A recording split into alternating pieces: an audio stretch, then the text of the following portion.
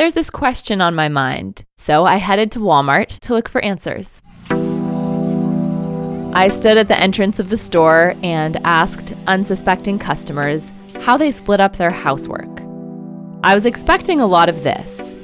Girls always do more shit than more stuff than boys. She said she does most of it, but we do try to split it some. But I also heard, I live with a couple of cats, and so they clean the dishes for me. We play cribbage to see who does the dishes or the laundry. Would you like to be my maid? I think that would be wonderful. some people seemed satisfied with the way things were. It works out well. I don't feel resentful or anything that I do most of it because he does what he can. Well, other people were fed up. A woman can't do it all. She may try, but she shouldn't have to do it all. Most of the time the women get stuck doing everything from what I see, so I don't think it's fair.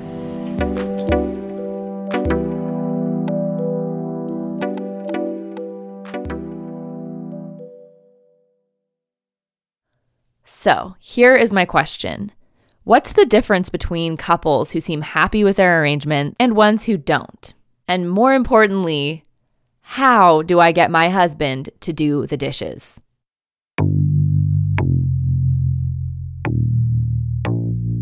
You're listening to Thread the Needle, a monthly podcast that explores the meeting place between feminist ideals and the realities of women's lives.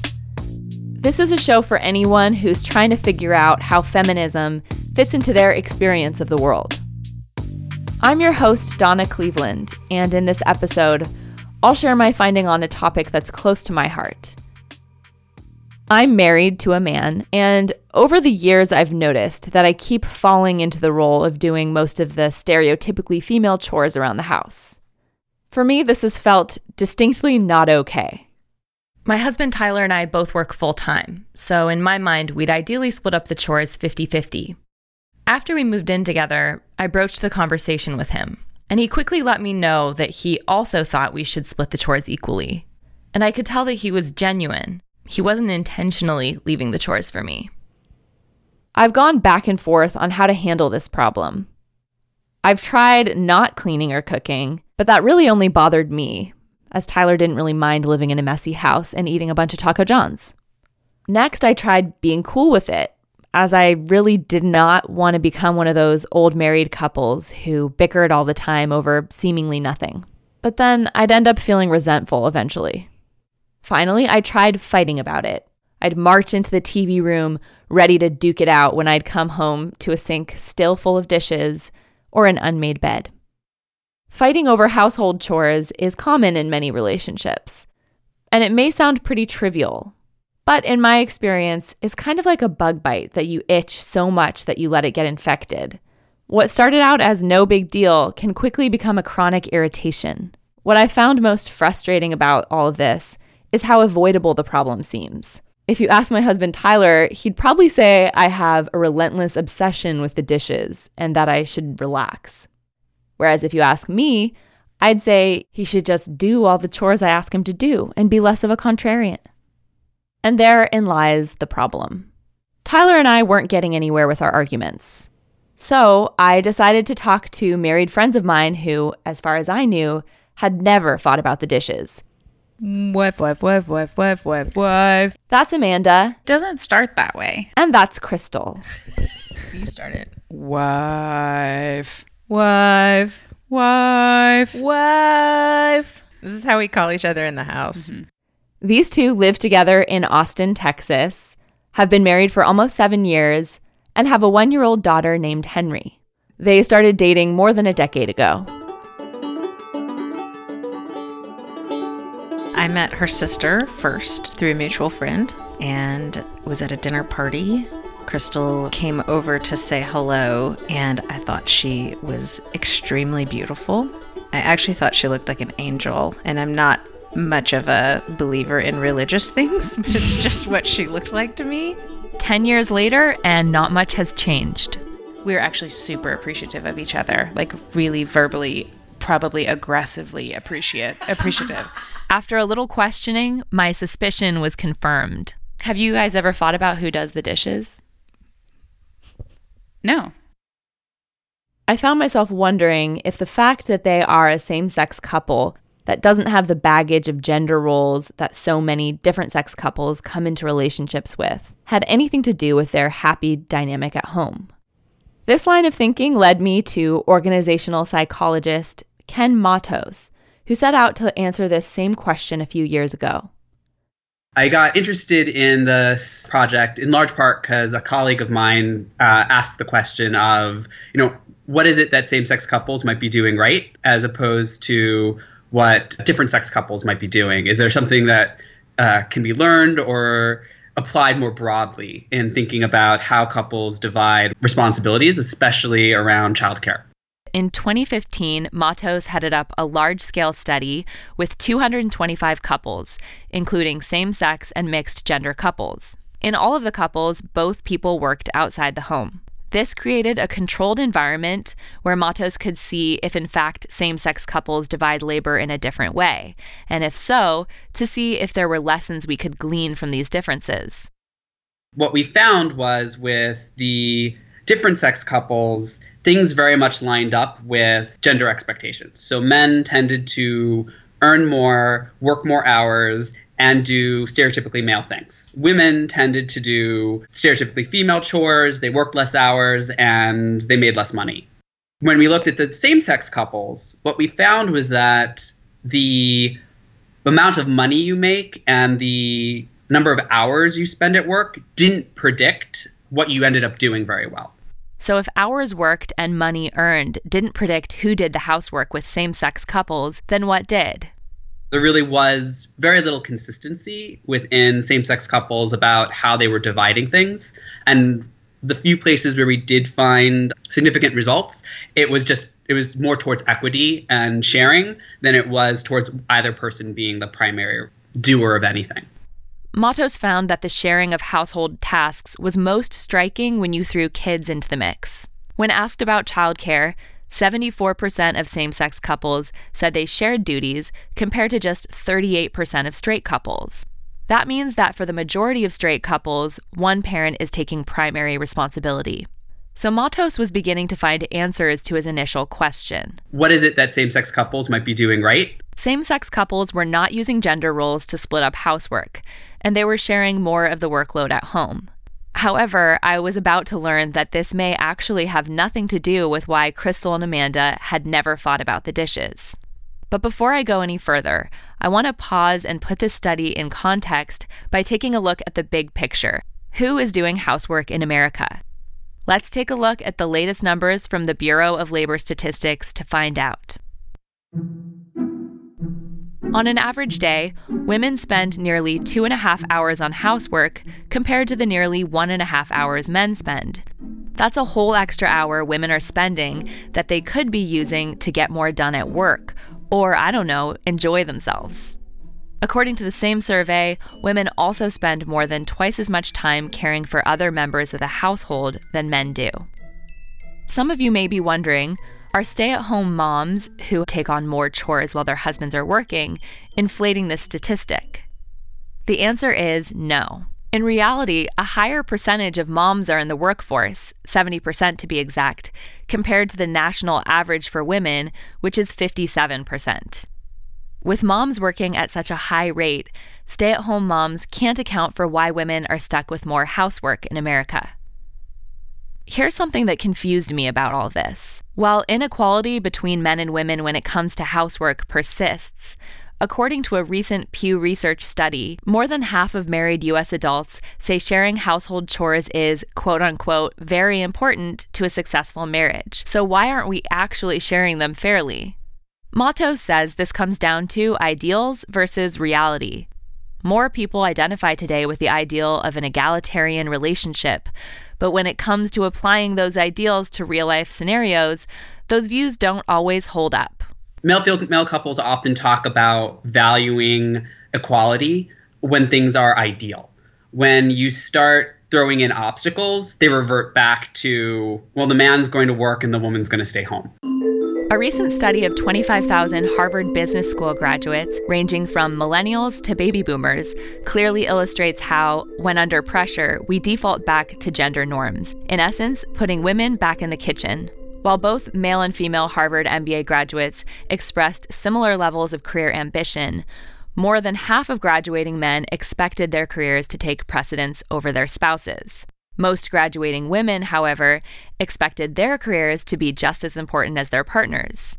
When asked how these expectations held up to reality, men said their expectations were met, while women had lower career success and satisfaction.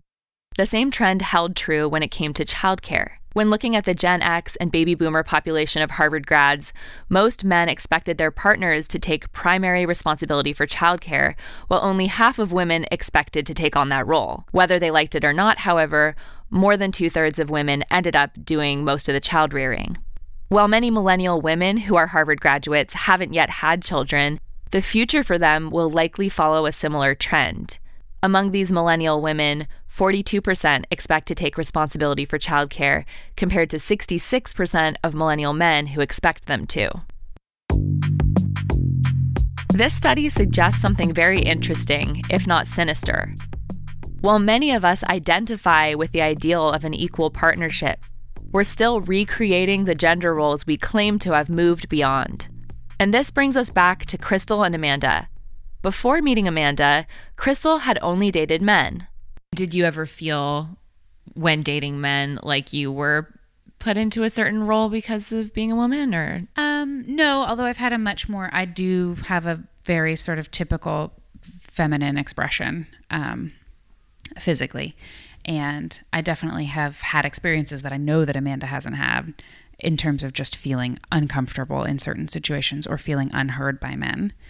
And so I definitely experienced some of that in dating. And I mean, the closest that I was willing to come to gender stereotypes was I'd let him pay for dinner.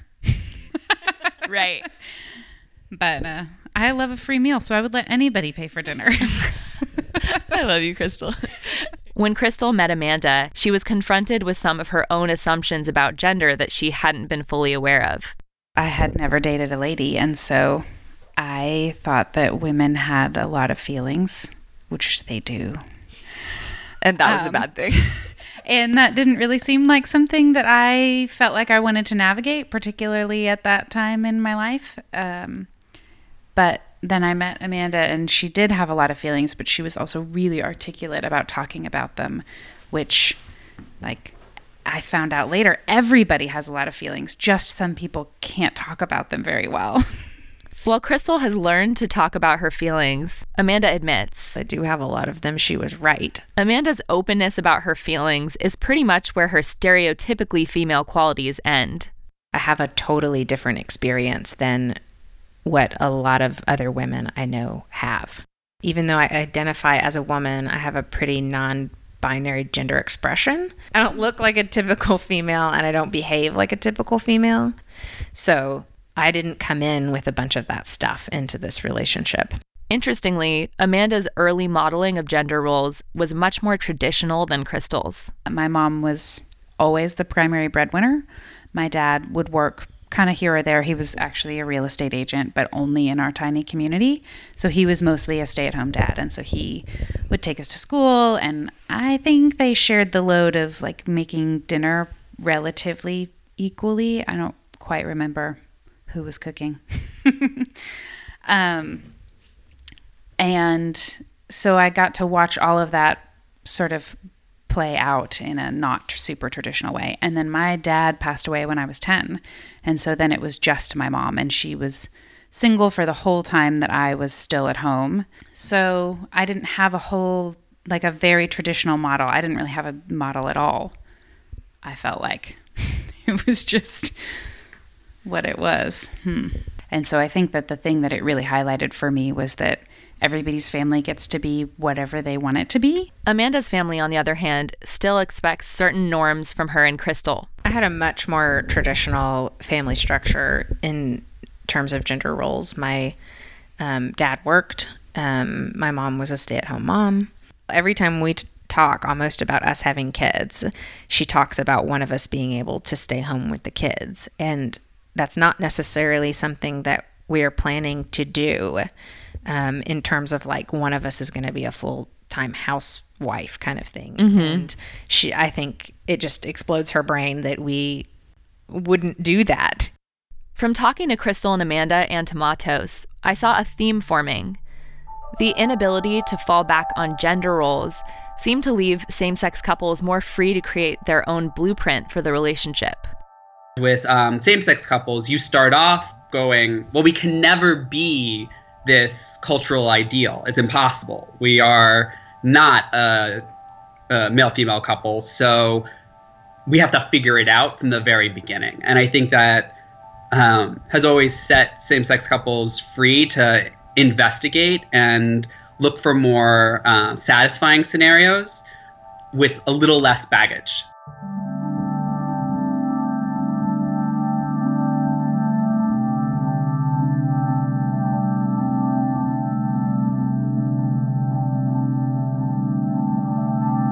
But one result of the study surprised Matos. While same-sex couples skewed more toward equality and didn't divide chores along gender lines, they still divided labor more than you would think, and not always evenly. The thing that a lot of people assume about same-sex couples is that they are going to be perfectly equal in all things, and that's just not true. I was surprised to see just how much division of labor there really was in same-sex couples, and realizing that division of labor is not itself the problem. This is where things get interesting. According to the study, equality wasn't an indicator for relationship satisfaction. The study found no difference in satisfaction between same-sex and mixed-sex couples. So the question of what are same-sex couples doing right doesn't have such a clear answer. What all couples need is equality in voice. They need equality in decision-making. But the decisions they make don't all have to say, you do have to work and I do have to work. It has to say, we're each doing the work that we both think that we should be doing. This lines up with Crystal and Amanda's experience. When asked, they were quick to let me know that they actually don't split their housework fairly. It's never going to be 100% equal. Somebody is always going to have to work more because of a reason, and then that might be like that year, and then the next year it won't. And Crystal always has more time to pick up the house, and part of that is that she works from home, and she works probably as many hours as I do, if not more sometimes. But when she gets up to go in the kitchen or do something or take a break, she's in the house, and so she just ends up picking up and cleaning up more than I do because I'm gone 10 hours out of the day. So for me, that feels like an imbalance. And we've talked about that in the last year and a half since I've had a job where I commute. And I don't like how that feels because I feel like she's pulling way more weight than I am around the house. And, I think we just know that it won't always be like this, and the balance will shift back in another direction. Like, you can't take 1 year out of your entire life you're going to spend together and be like, oh, our relationship is now imbalanced. That's like saying, well, I ate a cheeseburger today and so I'm nutritionally imbalanced. You're not. Amanda and Crystal communicate regularly and look at not only what's more practical, but what each person wants to do on a regular basis. I mean, I see the imbalance. I spend more time doing things on the house, but I am really happy to do those things for us in our home because they're what I want to do for us and what needs to be done and all of those things, but there's never an expectation that I have to do them. For me, it's just like, all right, well, you're good at this one thing and I'm good at this one thing, so we'll divide it up like that. Or I hate this chore and you don't mind it, so we'll do that until we reach a chore that we both hate, and then we just have to do it. But so our life just sort of, from my perspective, just became more structured around questions like that, as opposed to you're a man or you are a woman, and so this is what is expected of you. We've uncovered a big finding. While same-sex couples have broken out of gender roles, they're not any more satisfied with the breakdown of chores than other couple types.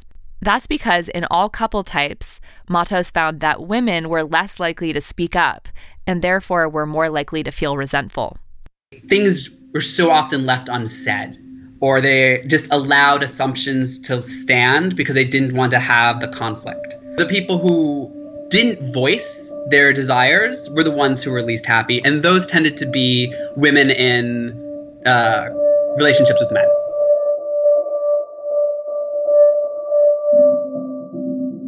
And so I think one of the key things that women should do is voice what they want early, and have a vision of what they want. I think a lot of times people allow things to form organically, and then you have to backtrack.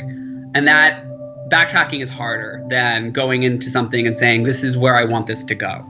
Men are trained generally to respond to complaints. They're not generally told, hey, you should be empathetic and notice whether or not somebody may or may not be happy. And they're allowing this process to continue going down the road that ends up with women doing things that they don't necessarily want to be doing. At this point in the interview with Matos, I had a hard time hearing women take all the blame for this unhealthy dynamic. Weren't men the ones benefiting from the current system and therefore likely to resist any attempts to change it, even if women did speak up more? When I asked Matos about this, he challenged the idea that men are benefiting from the current system and painted a more complex picture. Men both benefit and suffer. So in terms of money and power, men do benefit by having the wife to support their careers and opportunities. They suffer in that they end up with lower health outcomes. They are more likely to be depressed or sad, especially after a divorce, because women tend to hold on to all the social relationships. And so in the divorce, the man's left alone and the woman actually gets to keep the support network. So she emotionally comes out of it a lot more healthy. And so there's this interesting dynamic of, again, because men aren't supposed to value their emotional health, they're not supposed to engage with conversations about their physical health. They're supposed to be stoic. They are not able to really recognize the ways in which they're actually being hurt by this scenario. According to Matos, gender roles are more rigid for men, making it difficult for them to break free. If you want proof of this, Matos said you need look no further than how our society treats gay men. Gay men have to face not being able to live up to that masculine ideal the moment they say that they're gay. Because that masculine ideal is very much built around not being gay. I mean, being gay is the ultimate insult for a lot of straight men still. And so I think that when you come out and you accept that you're going to have a relationship with another man, there is sort of a breaking of a lot of your sense of what's it going to be. To give a personal example, I think of my wedding as being an interesting experience because our parents sort of didn't know what to do. They were like, what does a gay wedding look like? And so it could be anything because it could never be one of us in a white dress and one of us in a tux, at least the way we manage our gender identities. And so the door was open, whereas I think for straight men, there are very few doors unless they're sort of so confident in their masculinity that they can tell off the people who start doubting them. I think I am uniquely privileged to hear men talking about their conflicts around household issues and childcare in ways that aren't straightforwardly, well, I just don't do these things. I've gotten to hear men saying, I don't know what I should be doing because every one of my choices is kind of wrong somehow. In Matos' opinion, if all men could break free the way gay men have been forced to, we'd be a lot better off. I personally believe that a lot of the reason why feminism has sort of stalled in a lot of places is there isn't enough conversation about how men and masculinity needs to change to allow men to hold on to a sense of, I am a man, I am manly in this society, but that means I clean up after my kids. Like, those two things have to be fused, and right now they're still kept very much apart. Masculinity is too much defined by not being these feminine things, and so that creates a huge tension for them that women end up having to clean up the mess around because then the things don't get cleaned at all. I see men and women, when they form couples, sort of change to one another. The lives they live are going to influence the lives their partner lives. And then they're each chained to this idea of either femininity or masculinity. Women have managed to pull the concept of femininity out of the ground. That spike's no longer holding them. They're still attached to it, but they can move it. Men are still attached to what that concept of masculinity is. It's firmly embedded in the ground. And so women can only go as far as those chains between them, men, and that idea of masculinity will allow. So even though we had this new expansive idea of what women can be, if men are still trapped in a small gender identity, women really can't achieve their fullness because they keep getting yanked back by the fact that men are not as free to be different yet. I don't know about you, but I heard a lot of good news in this. At first, I didn't want to hear that women should speak up more. I was speaking up and I only saw it leading to more fights. But finally, I was beginning to realize that part of the problem was that I was going into these conversations with a negative view toward men. Now seeing that men are stuck in gender roles and are suffering because of it gave me a new sense of compassion. And as it turned out, I had some introspection to do around the way I was communicating. I had slipped into an adversarial mindset, and it had become a self-fulfilling prophecy. Don't get me wrong, I know that my frustrations have been warranted, but acting hostile about it was only making it worse. So I began trying to talk about housework when I wasn't already feeling pissed off. Right away, I noticed my results were a million times better when I came into conversations while we were having a good time together and feeling at ease.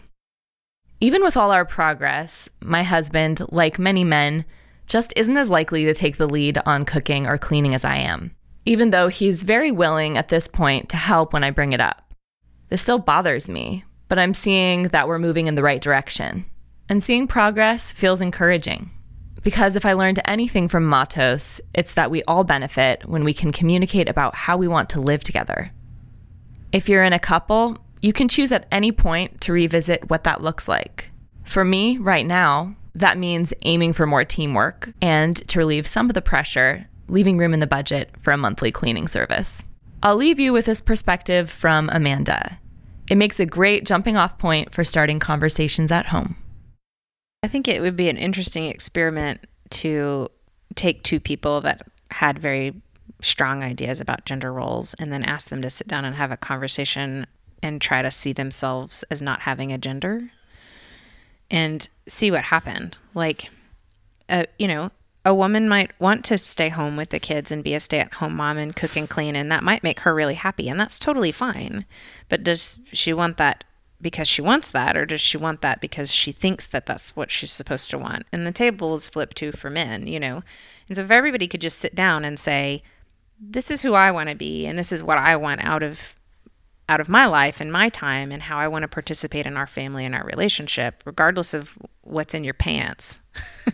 I think it would be a really interesting experiment. I've obviously never been in that situation, but I think that lots of people bring expectations and history with them about what they've seen, what they've grown up with, what their friends are like, and what kind of roles are playing out around them. And if you could just strip all that away and take those two people and say, what do you really want? Like, what do you want your life to be like? And what do you want it to be shaped like? And how do you want to be a parent? And how do you want to be a partner? And how do you want to be all these things that you're going to be in your life? Would be a really cool thing to find out. Thank you for listening to Thread the Needle, a monthly podcast that explores the meeting place between feminist ideals and the realities of women's lives. I'm Donna Cleveland, the host and producer of this show. The theme song is by Mira Oberdyke, original music is by Taylor Ross, and episode artwork is by Chosy Titus. Thank you to Molly Bloom of American Public Media for being my mentor. Before I go, I'd like to ask for your help. This show is an independent podcast and a passion project. If you're enjoying Thread the Needle, please leave a review, share your favorite episode on social media, or tell a group of your friends about the show. It really makes a huge difference. Thank you so much for listening, and I'll be back next month with another episode.